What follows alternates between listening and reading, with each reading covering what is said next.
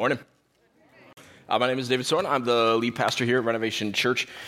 Throughout the month of February, we spend basically the entire month as a church talking about where we are, that our church is growing exponentially fast to the point where we know that we are going to run out of room here sometime in the next 6 to 18 months or so if we don't do anything about it. And so we are attempting to add on 24,000 square feet to this building to make room for all the people that want to come and hear about Jesus and grow in their faith. So this expansion, we said, is going to cost us $8.75 million. And so we set out as a church to raise $4 million in pledges over the next 3 years. And we know that, and we said that if we're going to break ground sooner rather than later, then we would actually have to raise over $4 million. And so I just want you to know that that goal of $4 million was a massive goal for our church, not only in amount, but per person. It's the biggest stretch goal that we've ever attempted for God as a church in our history. And so that's why we prayed. That's why we came together. That's why we fasted as a church, because we just knew we would need the Lord to move. Okay, so I'm going to tell you where we are at. Our pledge number is $5,155,947. So,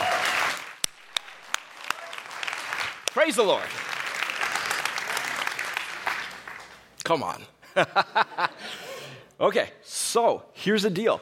Because we are not only over $4 million, but over $5 million, we are going to break ground at the end of May. So, all right. Pretty crazy. Let me tell you how this happened. It happened because God moved.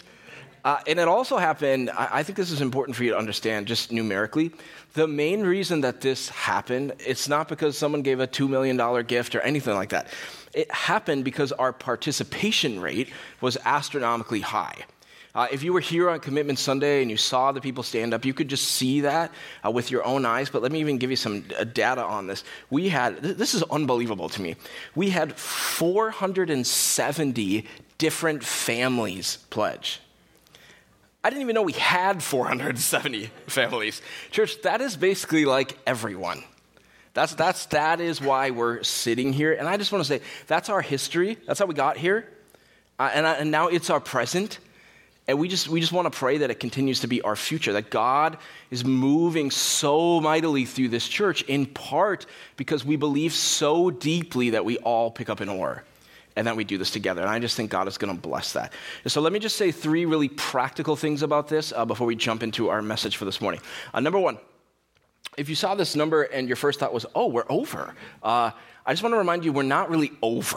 $4 million was our floor to get this going. The building still cost $8.75 million. And so even with $5.1 million, we're still going to take on as a church $3.6 million more of debt. But the fact that we're at 5.1 and not a 4.0 allows us to take less debt, right? And it allows us to start faster. So speaking of that, number 2, what will happen then practically when we break ground at the end of May? So when the contractors come in here, the first part of the project is to do the existing building, the interior of what we have. And so they're not going to knock down those walls behind you in the worship center, kind of tear this apart. They're going to be widening the hallways of the existing kids' room. So they're going to be in here working like crazy. And what that means is that we won't be able to meet in this building for at least 3 months, starting at the end of May. We are committed as a church to continue to worship together, to meet together as a body of Christ in person. And so this summer, we are going to go home to North Point Elementary School, where this all started. And some of you have not seen that. You'll get to see that. We are too big to fit in our little gym at this point, and so we are going to do a fun outdoor service this summer out on the field at North Point Elementary, but we're actually going to do our kids ministry inside the building. They have incredible, awesome kids pods and spaces. If you haven't seen it, they're great spaces for kids. So we're going to do kids in the building, and then we're going to do really cool outdoor services for the summer, and then we will be back in here in the fall as they continue to work on parts outside of the existing building. Okay, finally, number 3, the practical thing I wanted to tell you. As far as the bank is concerned, the more money that we have in hand before we break ground, the better. Now, for 85 to 90% of you, this probably doesn't apply. You've kind of marked down that you're going to give monthly over the next 3 years, and that is A-okay. No worries. But let me just speak really quickly to maybe 10 or 15% of you that marked that you're going to give annually or maybe just all at once at one time. If you're giving annually and you do have the ability, maybe you don't, and that's totally fine. But if you do have the ability to give your first annual donation in the next month or two, that really helps. If you are giving your pledge just all at once and you have the ability to give it now, that really helps as well. However you give, we are so thankful. I didn't predict this high in my mind, just so you know. I was off by about $1 million. So the Lord has just moved so tremendously, and we're just so grateful for all of you and just for what God has done through all of us together. So let's just clap and praise him again. Okay, let's jump into our Bible teaching for this morning. So everybody grab a Bible, whether you brought your own or you're using the ones under the chairs. We'd love for you to open up the Word of God. We are in Matthew chapter 13 as a church.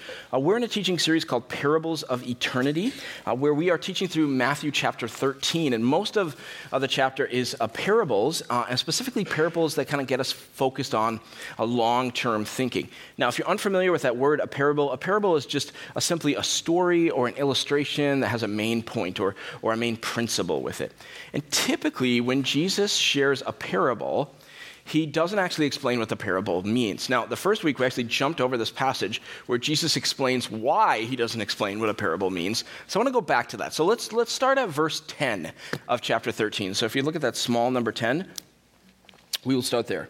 It's kind of a curious passage. It says, "The disciples came to him, Jesus, and asked, 'Why do you speak to the people in parables?'" That was a good question. He replied, "Because the knowledge of the secrets of the kingdom of heaven has been given to you, but not to them.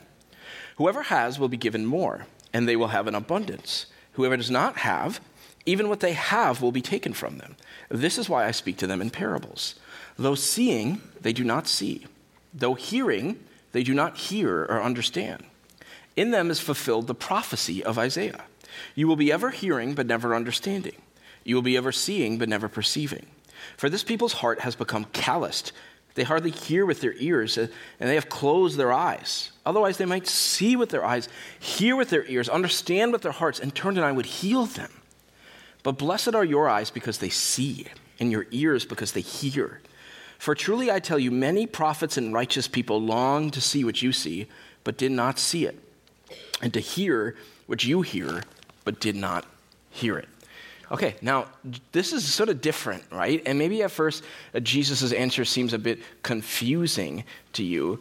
But what Jesus is doing by telling parables is he is putting the responsibility on the listener. So for those who are seeking to find the truth, they will find it. But for those who don't really want the truth, they're not going to see it. You can think of it this way. Any of you have kids where you tell them to do something and they don't do it? Oh, just me and the person in the back? Thank you. Well, commiserate together afterwards. That's great. I mean, like, you ever just say to your kids, like, "Hey, I need you to go clean your room. Hey, go clear off the driveway or put your dishes away," and you say it 3 times and nothing happens? And so you go right up to them, especially if you have, like, little ones, and he'll say, "I told you to go get ready for bed." And what do they say? So many times they look back at you and they say, "I didn't hear you." Whenever my kids say that, I'm like, "You've got to be kidding me." How is it possible? Okay, what's happening there? It's not that their ears didn't audibly hear the words you were speaking. It's that they decided in their minds, maybe even at a subconscious level, that they just didn't want to hear the words you were speaking. And my friends, that is exactly what Jesus is saying when he says, though hearing, they do not hear. Because they don't want to hear. And so with the parables in this chapter or elsewhere in the Bible, if a person doesn't truly want to in their heart understand them, then they won't. But if you want to and you desire to, then you will. That's how parables work. Okay, so let's take a look at 2 more parables today. This will be fun. So we're going to jump down to verse 31 now. Okay, It says, he, Jesus, told them another parable. The kingdom of heaven is like a mustard seed, which a man took and planted in his field. Though it is the smallest of all seeds, yet when it grows, it is the largest of garden plants and becomes a tree, so that the birds come and perch in its branches. He told them still another parable. The kingdom of heaven is like yeast that a woman took and mixed into about 60 pounds of flour until it worked all through the dough. Jesus spoke all these things to the crowd in parables. He did not say anything to them without using a parable. So was fulfilled what was spoken through the prophet. I opened my mouth in parables. I will utter things hidden since the creation of the world. Okay, so in this case, Jesus is telling two parables about the kingdom of heaven. Now, that's a phrase that's actually used interchangeably with the phrase the kingdom of God. And these are Jesus' phrases for what life should be like when people let God rule in their hearts and in their lives. And Jesus is teaching specifically in these two parables about the spread of the kingdom of God. So I want to show you three things that we can learn today about the spread of God's kingdom. Here's the very first one. Number one. Kingdom change starts internally, not externally. So the kingdom of God, if you study this in the Bible, you study this in history, it spreads when hearts are changed first internally. So let's look at the yeast. It's like if you're making bread. Anyone ever made bread from scratch? Look at that. I can tell you, at 8 a.m., it was like everybody. Those people are hardcore. It just blew me away. Okay, I've never made bread, but I studied it this week. So if you're making bread, you start out, like the little packet of yeast you can get, right, I'm sure they have it at Aldi. Aldi is everything. That's what we say in my family. So if you're making bread, you start with this little packet of yeast, right?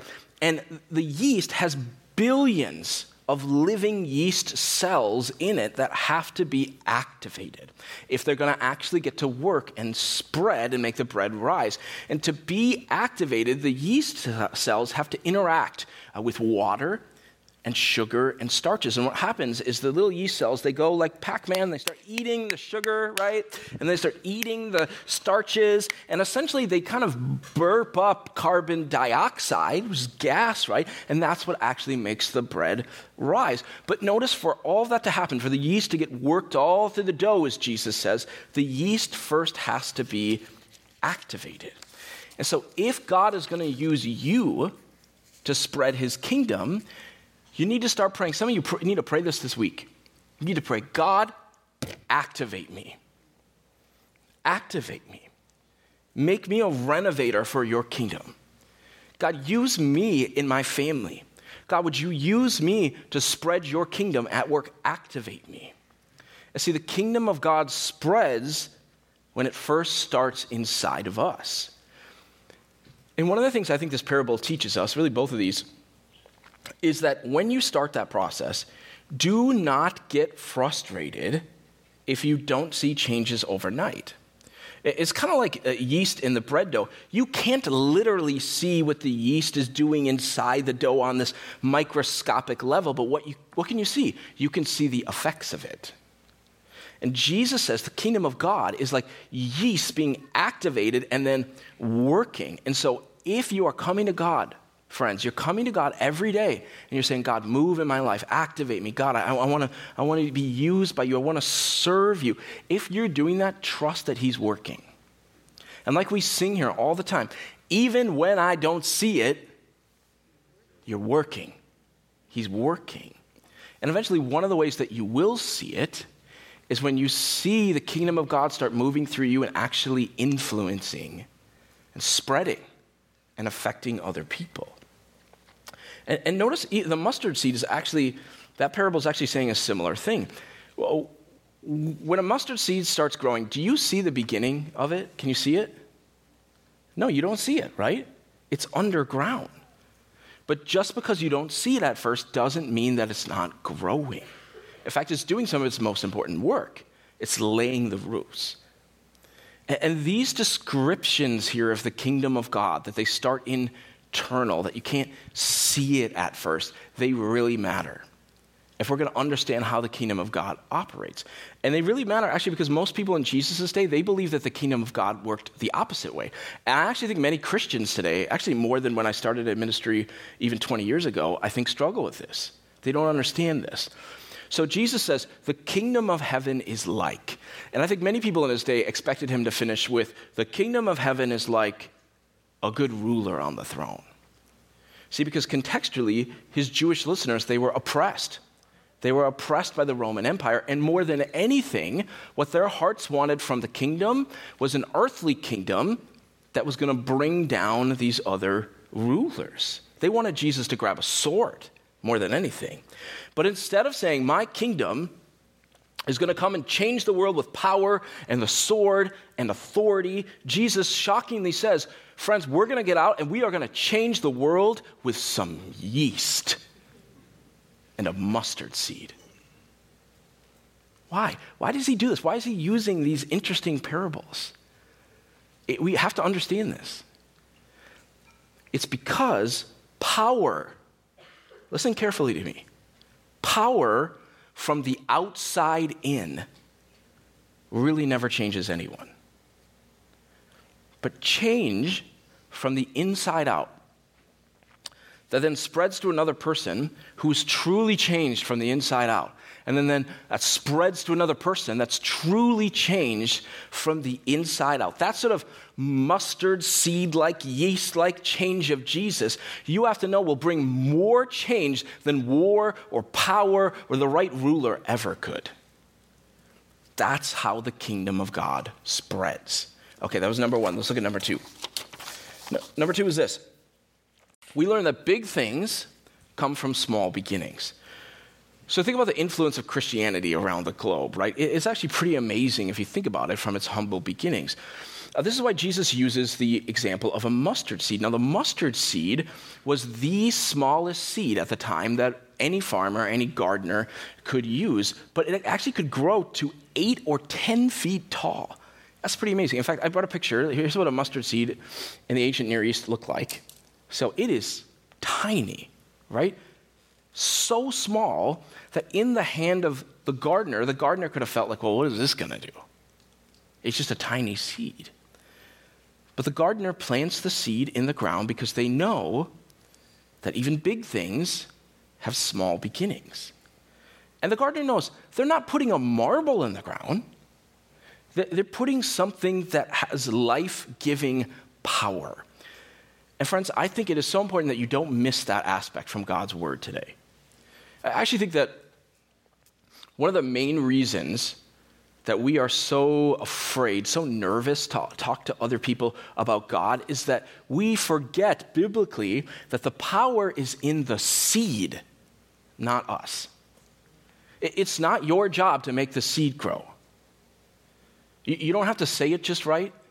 You don't have to have perfect timing. You don't have to know the answer to every question. God makes the seed grow. In fact, one of my all-time favorite parables comes from Mark chapter 4. And interestingly enough, this parable is right before the parable of the mustard seed in the Gospel of Mark. Let me just read it to you. I'll put it on the screen. He, Jesus, also said, "This is what the kingdom of God is like. A man scatters seed on the ground night and day. Whether he sleeps or gets up, the seed sprouts and grows." The farmer is sleeping, and the seed is still growing, right? Though he does not know how. All by itself, the soil produces grain, first the stalk, then the head, then the full kernel in the head. That gives me a ton of peace as a follower of Jesus. That it's not my job. It is not your job to make the kingdom grow in another person. Only God can bring the dead to life. Your only job is to plant seeds. And then God does the hard part. So what if we believe that? What if we biblically believed what Jesus is teaching in these parables, that it's God that grows the seed? How would that change how you live? I mean, what if you truly biblically believed that big things have small beginnings, mustard seed beginnings? Would you plant more mustard seeds? Right? Maybe this week you just, on your phone, you get out and you post on social media. Some of you post all the time. But this week you drop a mustard seed. You just post about what God's been doing in your life. How could God use that? You don't know. Maybe you text a friend a Bible verse of encouragement. Maybe you have a coworker who's been having a really hard time, and let's say they have a really hard day this week at work, and you go up to them and you say, would it just be all right if I prayed for you? Who knows what that could do? Big things come from small beginnings, mustard seed beginnings. We have got to believe again in the power of the mustard seed. And remember, even if you do something, let's say you post something this week or you pray for a friend and let's say nothing happens. Do not walk away from that this week and be like, I shouldn't have listened to Pastor David on Sunday. Mustard seeds do not grow at warp speed. Okay, that's the teaching. You don't put a seed in the ground and see it explode out of the ground, right? It doesn't work like that. How do seeds work? You plant, it gets in the soil, of a person's heart, and it just starts working and doing its thing. But it starts small. That actually is a huge theme of the Gospels. Jesus often, when he's teaching about the kingdom of God, he's talking about the exponential power of small things. So in the Bible, you read about the one cold cup of water. Next week, I'm going to teach about the one priceless pearl. There's the 2 copper coins, right? You have the couple of fish, the 2 fish and the 5 loaves, right, that feed the multitudes. There's the 12 young disciples that change the world. Well, what is that? What is the theme? It's that Jesus wants us to start small and trust that he can do the work. And I think that's why we have all these really fascinating sort of humble parables about yeast and mustard seeds. Why? In part because you can't get prideful about planting seeds, right? You can't go, y'all see how I planted that seed back there? I mean, my place. Some of you want to take a photo of this. My placement was, you just can't. It's planting a seed, right? That's not the miraculous part. The miraculous part is that God makes it grow. But if it's going to grow, we've got to plant, right? And that's the third learning, I think, from these parables. Number 3, kingdom change doesn't come if you never plant. And so God wants to use you, not just the person sitting next to you. God wants to use you to influence the people you work with, your neighbors, your family, bring them into his kingdom. But he's not going to use you if you never plant any seeds, if you never take any risk. And so I think the question, because you're asking this when you read the Bible, you're always asking, who is God and what does this mean for me? And you're asking, what does this mean for me? I think the question from these parables is, where do you need to plant a mustard seed this week? And that doesn't mean that you need to stand up at your office and address your 10 coworkers and say, excuse me, I'm going to preach to you now. You don't, some of you maybe, I don't know, maybe, right? But for most of us, our step is going to be simple. Like, who do you need to invite to church next week? Say, hey, we're doing this cool series on parables. I want you to come and learn with me. For some of you, who can you pray out loud for this week? Who can you share with about what God's doing in your life? And I would even ask you, is there a person that God is putting on your mind right now? And if so, do you trust God? Do you trust in the power of the mustard seed? I think for some of you in this room, your mustard seed might even be sharing more about God with your own kids. What if you made this the week that you start the habit of praying together at meals? What if you make this the week that you start the habit of reading a children's Bible to your kids every night before bed? By the way, if you don't know where to start, if you go to our website, on our kids page, there's a link for resources for kids. And we've got a whole page dedicated to just kids' Bibles that you can buy. It's separated by age and everything. It's awesome. What if you made this, I think this is good for little kids, even for if you've got teens. What if you made this the week that you just started talking more casually with your kids about God, like on a car ride? Parents, this is so important.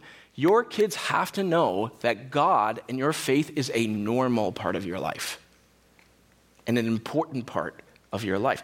If you do these things, what will happen is you will see the mustard seed not only start to grow in your life, but grow in your kids' life.